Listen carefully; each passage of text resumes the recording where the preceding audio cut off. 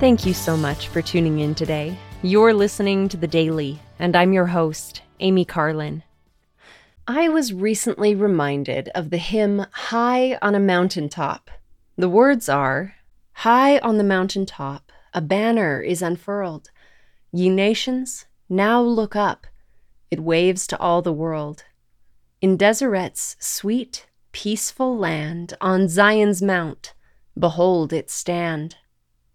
For God remembers still his promise made of old that he, on Zion's hill, truth's standard would unfold.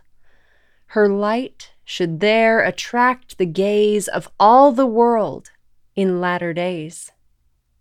His house shall there be reared, his glory to display, and people shall be heard in distant lands to say, we'll now go up and serve the Lord, obey his truth, and learn his word.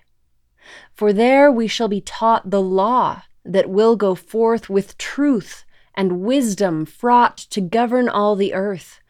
Forever there his ways we'll tread and save ourselves with all our dead." This hymn includes a cross-reference to Isaiah 2. "And it shall come to pass in the last days that the mountain of the Lord's house shall be established in the top of the mountains, and shall be exalted above the hills, and all nations shall flow unto it. And many people shall go and say, Come ye, and let us go up to the mountain of the Lord, to the house of the God of Jacob, and he will teach us of his ways, and we will walk in his paths. For out of Zion shall go forth the law, and the word of the Lord from Jerusalem." All are called to come unto Zion in our own congregations. God remembers the promises he has made to his people.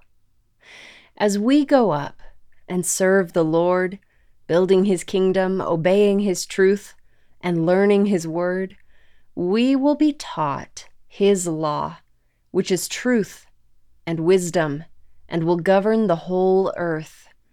As we choose to walk in his paths, we can receive the blessings of eternal life. Thank you again for listening today. The Daily is brought to you by The Church of Jesus Christ of Latter-day Saints.